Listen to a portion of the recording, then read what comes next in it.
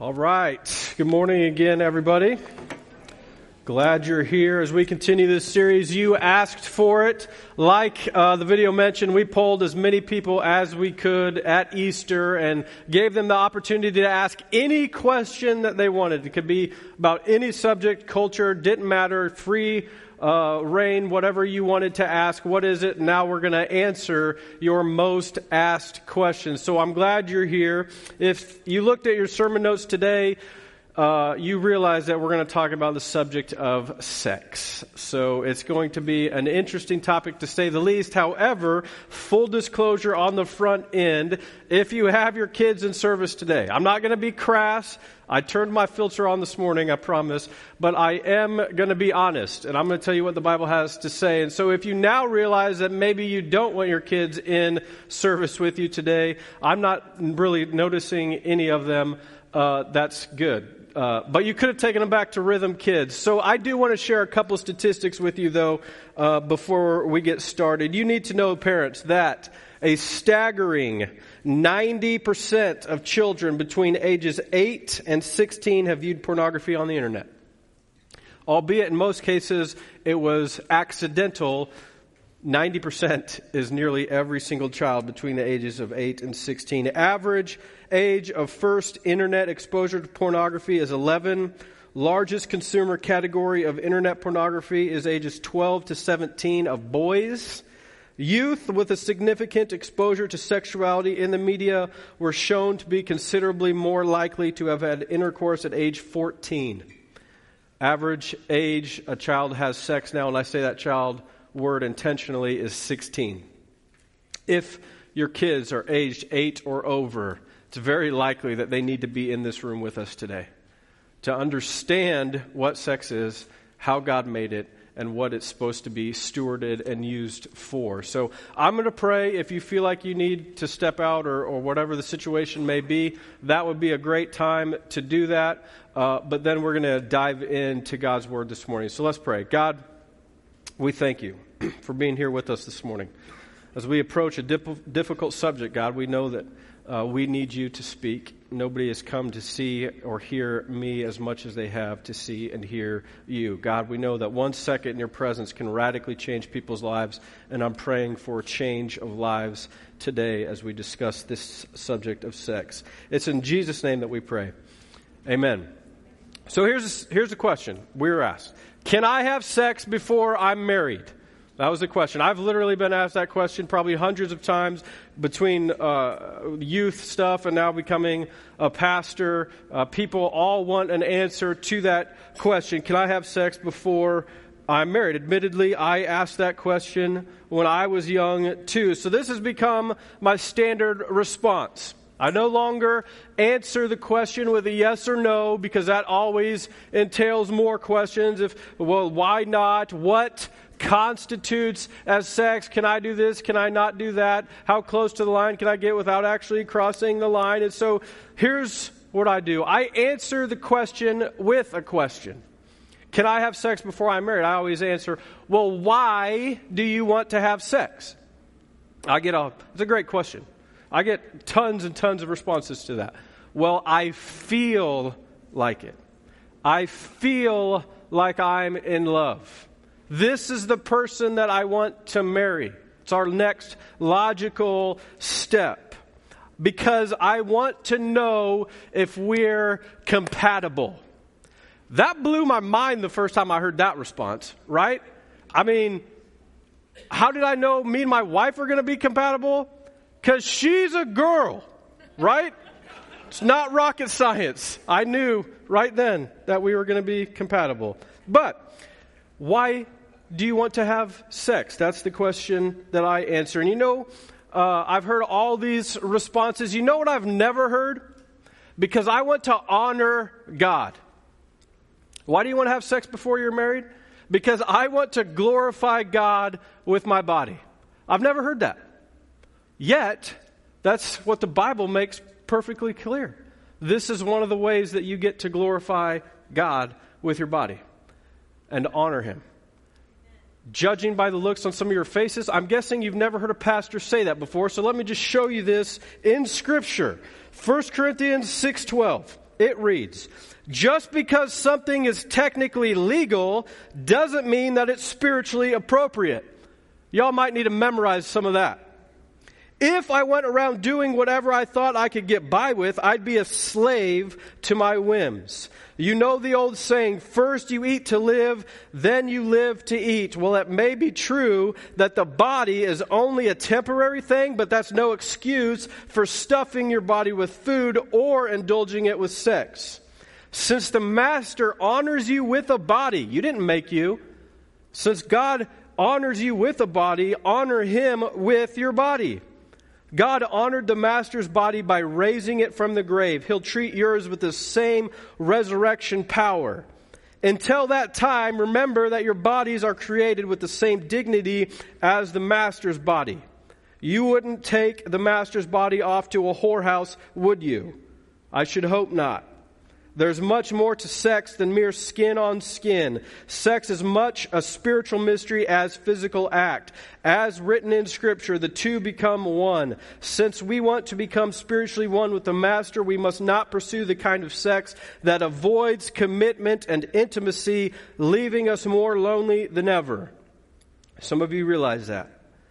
The kind of sex that can never become one. There is a sense in which sexual sins are different from all other sins. In sexual sin, we violate the sacredness of our own bodies. The bodies that were made for God-given and God-modeled love. For becoming one with another. Or didn't you realize that your body is a sacred place, the place of the Holy Spirit? Don't you see that you can't live however you please, squandering what God paid such a high price for? The physical part of you is not some piece of property belonging to the spiritual part of you. God owns the whole works. So let people see God in and through your body. Honor God with your body. There it is. Honor God with your body, which would include having sex with your spouse, so you can become one. So 2 goals for us today. Want to biblically answer this question, can I have sex before I'm married? And then I want to talk about what God-honoring sex actually looks like, again, in Scripture. Sound good? A couple of you are still with me. All right. Well, that's what we're going to do. I can just pray and we can be done. But I think this is going to be important. Can I have sex before I'm married? Again, why do you want to have sex? Again, it tends to be an emotional, feeling-driven response. You feel like you're in love. You feel like this is the person that you're going to marry. You feel like this is the next step. You've got that love and feeling. Nobody? All right. If you're over 30, you got that joke. If you're not, go watch Top Gun, somebody. Now, I think I've established from previous sermons that you shouldn't trust your feelings. Proverbs 14:12, there's a way that seems right to you, but in the end leads to death. Like, how many times have you trusted yourself and made a decision and it was horrible? I feel like I should eat this extra piece of cheesecake. I feel like I should just charge this to the credit card. I feel like taking this loan won't be that big of a deal. I feel like I should buy a cat. No, right? Those are all terrible ideas. Don't ever do any of those things. Your feelings should never dictate your decision making, especially in huge decisions. You need to go to the Word of God. And here's why. Isaiah 55:8 records God saying, "This plan of mine is not what you would work out. Neither are my thoughts the same as yours. For just as the heavens are higher than the earth, so are my ways higher than your ways, and my thoughts higher than your thoughts." In other words, you need to figure out what God has to say on this subject of sex. Rest assured, He has a lot to say. Y'all realize this was God's idea, right? Yes, this is not something we stumbled upon as human beings. You know what I'm saying? God put Adam and Eve in the garden naked with the commandment, be fruitful and multiply. Yes. Somebody's fired up about this. It's awesome. Okay? God didn't go off and make a sandwich and come back and find Adam on Eve and say, whoa, good sir, you climb off of her. This is not how I designed this to work. God made sex for his glory and our enjoyment so that two can become one flesh. From the very beginning, though, there were just some boundaries. God set those boundaries because this was his idea, and his way is better and higher than our way. Here's how I want you to write it down in your notes. God's boundaries are God's blessings. God's boundaries are God's blessings. He created everything. And he realizes when you operate in this square that he has created, these boundaries that he's given us, it's going to bring you fullness of life. And when you step out of the boundary, it's where death, destruction occurs. If you brought a Bible, I want to show you this in Scripture. Turn to Matthew chapter 19. Matthew is going to be in the New Testament portion of your Bible towards the back. Just look for some guys' names. You want the big number 19. Matthew 19, verse 3 reads like this. Some Pharisees came to him to test him, talking to Jesus. They asked, is it lawful for a man to divorce his wife for any and every reason? Now, time out. Because this same thing that this group of men is doing to Jesus, coming to ask him questions, why? To test him. It's the same thing we as human beings like to do right now. We like to go and test God and ask him questions. Questions like, can I have sex before I'm married? Whatever question that you want to ask him, you do it in order to test him. You want the response that you want, not necessarily the response that God is going to give you. The same thing the Pharisees were doing here to Jesus. What's Jesus say? Verse 4. Haven't you read? He replied. Now this is incredibly sarcastic. Because if you know anything about Pharisees, you know that they have the Torah memorized. That's Genesis, Exodus, Leviticus, Numbers, Deuteronomy memorized. And Jesus says, haven't you read? Don't tell me sarcasm isn't a spiritual gift. Jesus just blew it out right here. Haven't you read, he replied, that at the beginning the Creator made them male and female and said, for this reason a man will leave his father and mother and be united to his wife, and the two will become one flesh. So they are no longer two but one. Therefore what God has joined together, let no man separate. In other words, don't ever let somebody tell you sex is just physical. It's a lie from the world. The original Hebrew word, one of them for sex, is dode. It literally translates mingling of souls. You're becoming one with your spouse, spiritually and physically, in order to glorify God, because this was his idea. That's why this is our boundary. Sex between a heterosexual married couple. That's the boundary. So that, again, you become one with God and one with each other. Parents, the same way that you give some of your kids boundaries, God gives us boundaries. Like no parent would let their kids stick a butter knife in a light socket or something. That's insane. God says this is the boundary. When you step outside the boundary, it leads to death. Maybe this is a better example. Nobody has ever accused an architect who designs roller coasters of being a prude because he created a safety restraint bar. Right? We understand that that leads to us enjoying the ride and not dying. God does the same thing. He's created a safety restraint bar for us. My filter caught some stuff I was about to say, so you didn't maybe have it. All right. Well, sex outside of marriage leads to your spiritual death. All sin leads to your spiritual death. So God isn't just some prude saying you can't have sex. No, he wants you to have a lot of wonderful sex. It's just, he says, it needs to be done with your spouse. When you maintain that boundary, God blesses it. Jesus said, I came so that you might have life and have it to the full. He wants you to have life to the full. He's not trying to keep anything from you, sex being one of them. He just says, this is how it works. This is how I've designed it. This is how I've created it. My way is better than your way. You need to operate within this boundary of a heterosexual married couple.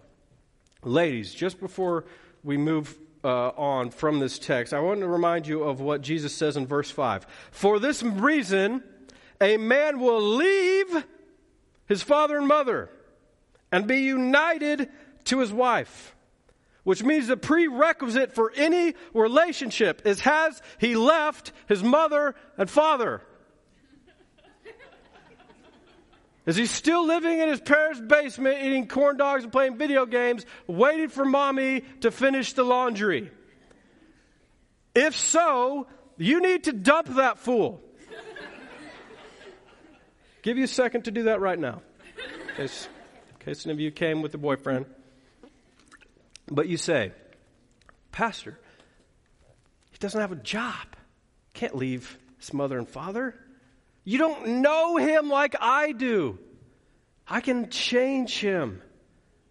He's only 16. He can't get out of his parents' house. Exactly. Listen to me, young people. The point of dating is not to see how awesome of dates you can go on. The point of dating is to find a spouse. Thank you. Thought I had some parents in here that would back me up on this a little more than what I was being backed up on.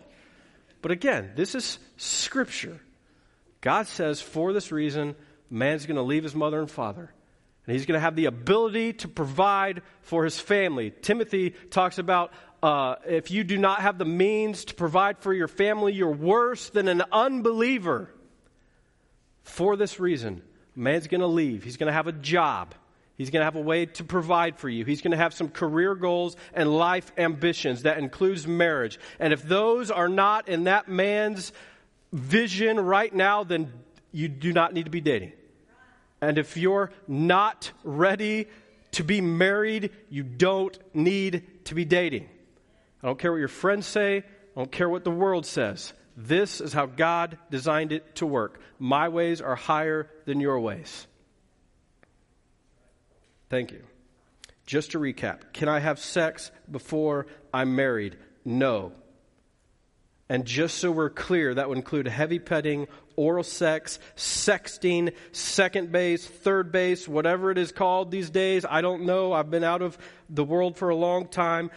Biblically, you should not be doing any sexual activity that stimulates your sexual organs. Period.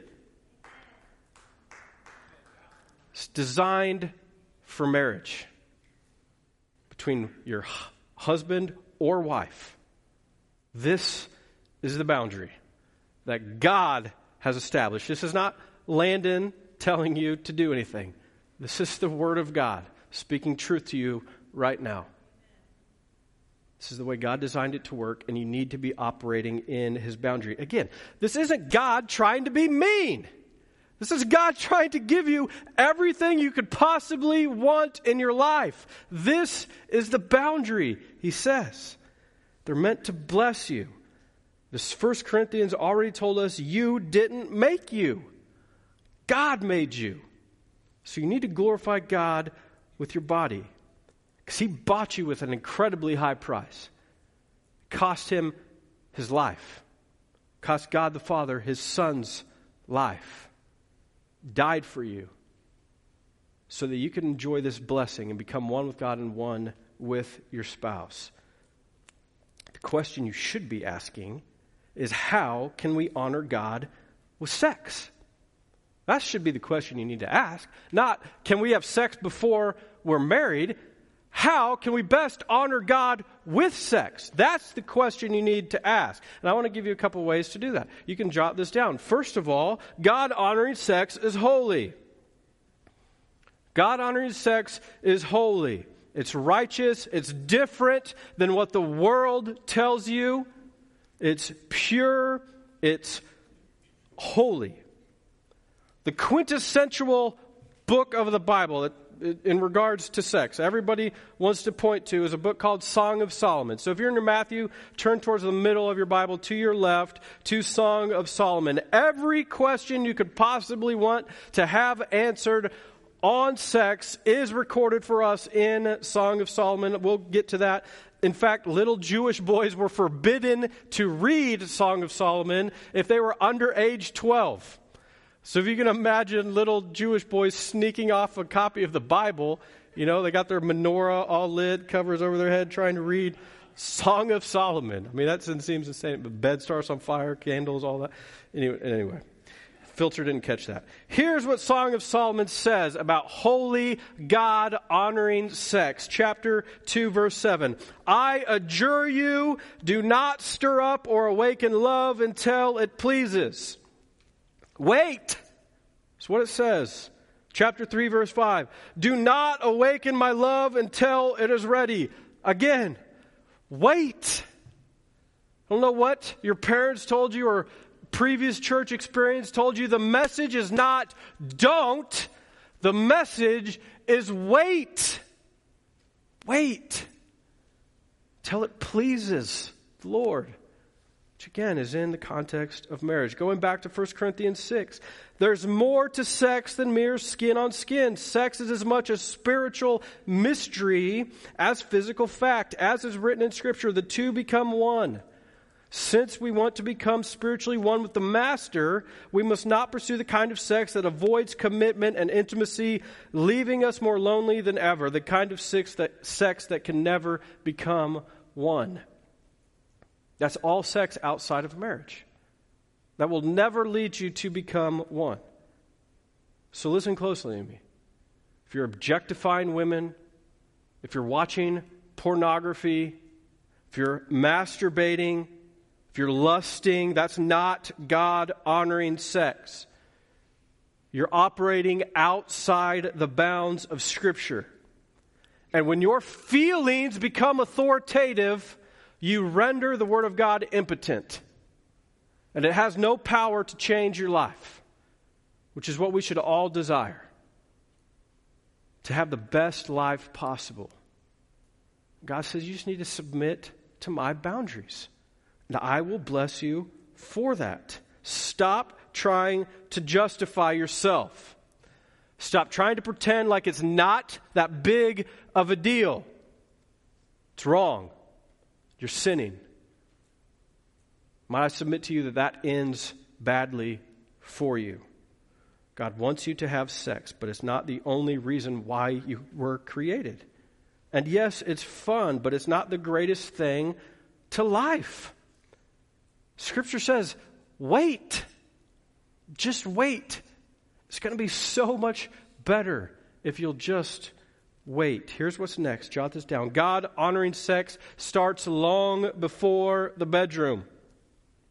God-honoring sex starts long before the bedroom. Back in Song of Solomon, chapter 4. This is the wedding night of the author, Solomon, King Solomon, and his bride, the Shulamite woman. Now, he's going to say some things that are like poetry in English. Men, do not use some of these on your wife, okay? It's not going to work. Don't go home and try and lay this out. It's going to be weird, okay? So here we go. Behold, you are beautiful, my love. Behold, you are beautiful. Use that one, okay? That one's good. But here's what's weird. Your eyes are doves behind your veil. Your hair is like a flock of goats leaping down the slopes of Gilead. See what I mean? You don't want to use that one, okay? Ladies, you want your hair compared to a flock of goats? No, right? That's just weird. But back then it was amazing. It was hot. Verse 2. Your teeth are like a flock of shorn ewes, sheep. They've come up from the washing. In other words, your breath smells good. Okay? Guys, gals, make sure your breath smells good. God-honoring sex starts long before the bedroom. Brush your teeth. Okay? Your teeth are like a flock of shorn ewes that have come up from the washing, all of which bear twins, and not one of them has lost its young. Love that. It says, baby, you got all your teeth. I love it. They're twins. This is a different time, clearly, back then. There was no floss or whatever. I mean, it's like today, one of us going to marry somebody from the hills of Tennessee or something. No tease. I mean, I'm kidding, right? Listen, I put that in there because my wife is from the hills of Tennessee. She has all her teeth. I was totally kidding. She has all her teeth. Anyway. Your lips are like scarlet thread, and your mouth is lovely. Your cheeks are like halves of a pomegranate behind your veil. Your neck is the tower of David, built in rows of stone. On it hang 1,000 shields, all of them shields of warriors. Women, you should memorize verse 4. Here's what he says. You hold your head up high. You're strong. I don't see that very often in today's world. Women like to hold their heads low because they understand all the imperfections in their body. Men, compliment your wife a lot. We just went through nearly 5 verses of compliments. He started at her head, and he worked his way down. That's what you need to do, men. You need to understand that women don't see their bodies the same way that you see their bodies. They're bombarded in culture every single day with what's wrong. And if they'll just buy this product, that will make them better. Men, you need to realize that that's what they're dealing with. You also need to realize that you're much more like a microwave and she's much more like a crock pot. You're ready to go like that. Takes her a little while to warm up. So you need to start with compliments. Maybe days in advance. Encourage her. Tell her all the things that you love about her. Try complimenting her for no other reason than you love her. Non-sexual touch is what we call that. Goes a long ways. Ladies, try accepting the compliment. Just say thank you. You'll notice here she didn't say, oh, I hate my goat hair. My pomegranate cheeks. They're fat. No. She just took the compliment. And it felt good to her. So take compliments when your husband gives them. Say thanks. Men and women, you need to understand that your spouse is your standard of beauty. Which means your standard of beauty changes over time. Your spouse isn't the tan, skinny high school spouse that you married 15 years ago. It's probably changed due to gravity and other effects. I mean, I don't know. But you need to realize that your standard of beauty has changed. You might be into formerly tan and skinny, okay, back then. Now you're into not so much that, okay, whatever it is. Your standard of beauty changes, though. That's my point. All kidding aside. Whatever your spouse is right now, that's what you're into. And you encourage them, you compliment them, and you love them regardless. Thank you. Write this down. God-honoring sex is passionate. Not only does God-honoring sex start long before the bedroom, God-honoring sex is passionate. Verse 5, your 2 breasts are like fawns, twins of a gazelle that graze among the lilies. We all live in Kansas. We've all seen deer. Men, how do you approach deer grazing in a field? Do you run at them screaming? No. If you want to feed the deer, perhaps pet the baby deer. You do not aggressively try to pounce on the baby deer. Don't grope your wife. That's what he's saying. Be passionate. Be encouraging. Be loving. Okay? That's getting weird all of a sudden. ladies, let me point this out to you. Lilies look a lot different than dandelions. You tracking with me? Satin looks a lot better than flannel. That's my point. Where are you at visually for your husband? I mean, all kidding aside, men are very visual creatures. So it looks a little better in a lily field than a dandelion field. That's all I'm saying. Okay? Here we go. Look at what's next. Until the day breathes and the shadows flee, I will go away to the mountain of myrrh and the hill of frankincense. I have no idea what that means, but I know what the first part means. It means we're going to take our time. Until the day breaks, we're together. He's saying, I'm not going anywhere. He's passionate. He loves his wife. I understand this is the honeymoon night. Okay, this is the picture, this is the epitome, this is the pinnacle of what sex should look like, and you need to realize that it's not always going to look like that. It might be Monday night, and you say, baby, what do you got on Friday? Because my schedule's kind of full until then. You might have to schedule it. I mean, honestly. Other times you're going to set the mood and candles and music and all of that, and all of it matters. I mean, your approach matters, but are you emotionally and physically present with your spouse? That's what passion is. It's not everything you see on TV. It doesn't have to be some long, drawn-out process and just amazing fireworks going off, all of that. Are you physically, emotionally present with your spouse? If you're not,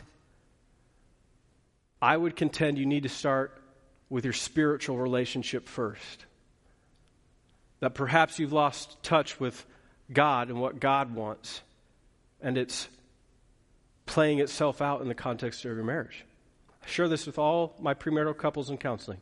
As long as you both are pursuing God, it's like a love triangle. God's at the top, you guys are on each angle. As long as you're pursuing God, a natural byproduct of that is you get closer together. And so if you're not physically, emotionally, spiritually connected with your spouse in sex, then your passion for God has probably waned. And you need to get back into your word, praying, worshiping, getting in a small group, all of those things. And start honoring God first so that God can bless your marriage in this way. Here's the last thing. God-honoring sex is built on absolute trust. God-honoring sex is built on absolute trust. Watch this. You are altogether beautiful, my love. There is no flaw in you.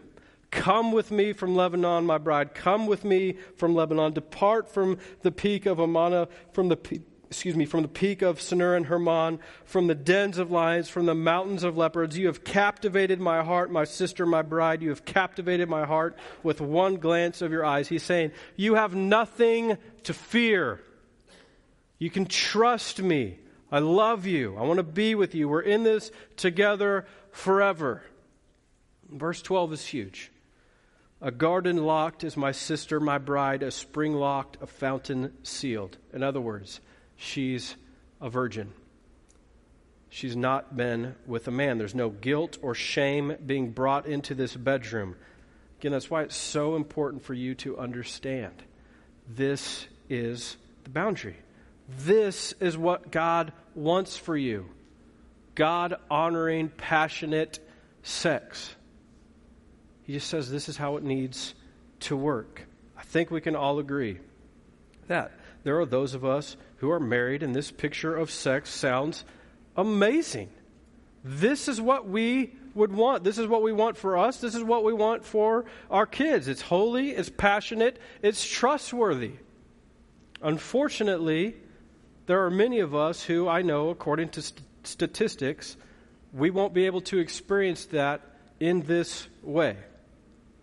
It makes me sad because this is how God designed sex to work.